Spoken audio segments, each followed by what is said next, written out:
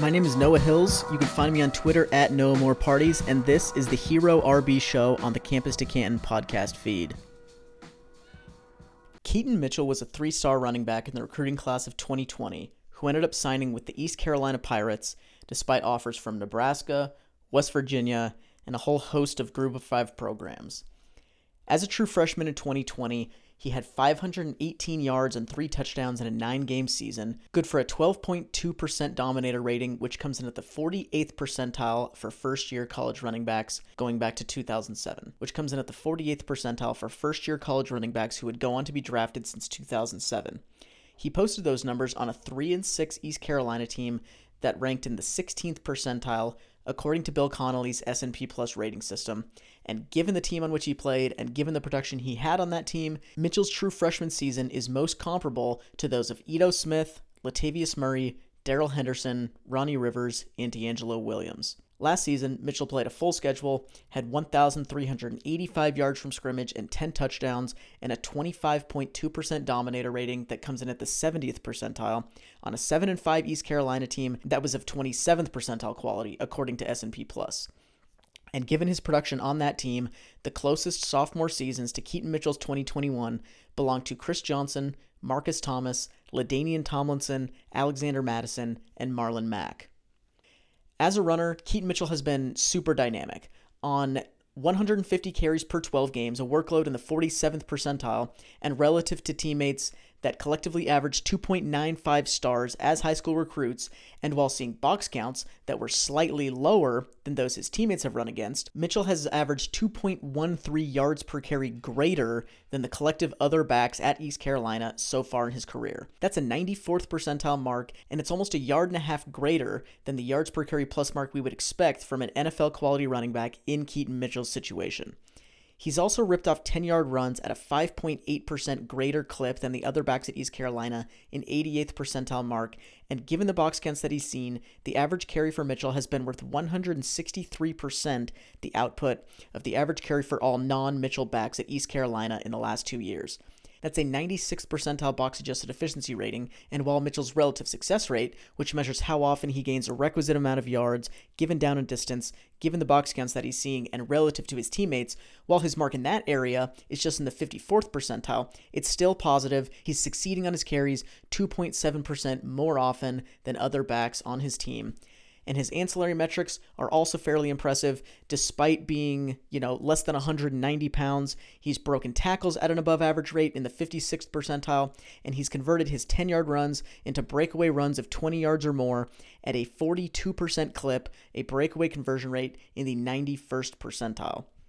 Based on projections I'm making about Mitchell's height and weight and making assumptions about his athleticism, and given his performance in these various rushing efficiency metrics, the closest comps to Keaton Mitchell as a pure runner among running backs drafted since 2007, for whom I have a legitimate amount of data from which to make comparisons, the closest comps as a pure runner to Mitchell belong to David Wilson, Lake Seastrunk, Denard Robinson, Chris Thompson, and Jordan Todman.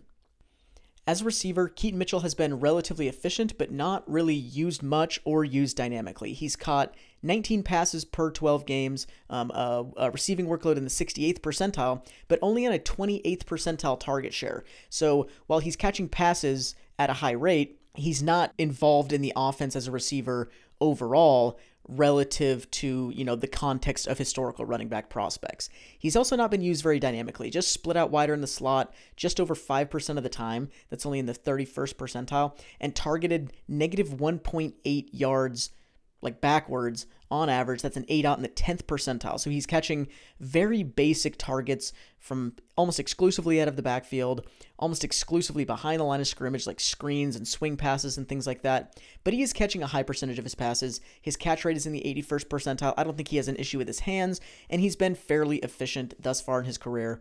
77th percentile in yards per target, 52nd in yards per reception, and his yak per reception numbers in the 87th percentile, 12.1 yards after the catch per reception. His closest comps right now as a receiver, given these metrics, are Jeff Wilson, Jermar Jefferson, Daniel Lasco, Chuba Hubbard, and Javonte Williams. From a physical standpoint, Keaton Mitchell entered college at 5'9" and 170 pounds. He was listed at 5'9" and 181 as a true freshman. He's currently listed and was listed last season at 5'9" and 188 pounds. And based on historical weight gain patterns for eventual NFL running backs, I project that he'll be 5'9" and 196 pounds at his eventual NFL combine. He's also very fast. He's been measured at 22.5 miles an hour, even 22.6 miles an hour on runs in college. And right now, I'm assuming he runs like a 4.4 flat in the 40-yard dash. There's not a whole lot of other information out there about his vertical leap or his performance in agility drills and things like that. But based on his projected size, based on assumptions I'm making about his 40-yard dash time, the closest physical comps to Keaton Mitchell would be TJ Logan, Kenyon Barner, Justice Hill, Tyler Goodson, and Matt Breida. Right now, Keaton Mitchell is being ranked as the RB77 in Devy overall and as the RB32 in the class of 2023 per CampusToCanton.com. He's being drafted as the RB62 in Devy overall and as the RB23 in the class of 2023. And I think the drafters are probably a little bit more in line with Keaton Mitchell's upside right now. He's going to be undersized. That's not really in question here. He could get over 200 pounds, but either way, he's going to be a sub 5'10" guy, very unlikely to be over 205 pounds at his eventual NFL combine. But he's a great athlete, at least a great straight line athlete, and he's able to leverage that into excellent rushing efficiency, a little bit of boom bust quality to him there, but, super dynamic in the open field, very efficient overall. He's really one of the most dynamic group of 5 running backs we've seen in a while, and I believe he's functional as a receiver. But the thing is that his size, he needs to be excellent in that area in order to be a fantasy-relevant NFL contributor. If his production and his utility, in the things that he's able to do on the field, the ways in which he's deployed, if his production and his utility don't improve as a receiver from, what we've seen as an underclassman to where he's at as an NFL prospect, if those things don't improve, I think Anthony McFarland is probably a decent floor for where he could end up as like an NFL contributor. Obviously the floor for anybody is that they just don't make an NFL team and aren't anything. But if we're assuming that he's like an NFL level guy, Anthony McFarland, I believe, is his floor if he's not able to improve as a receiver.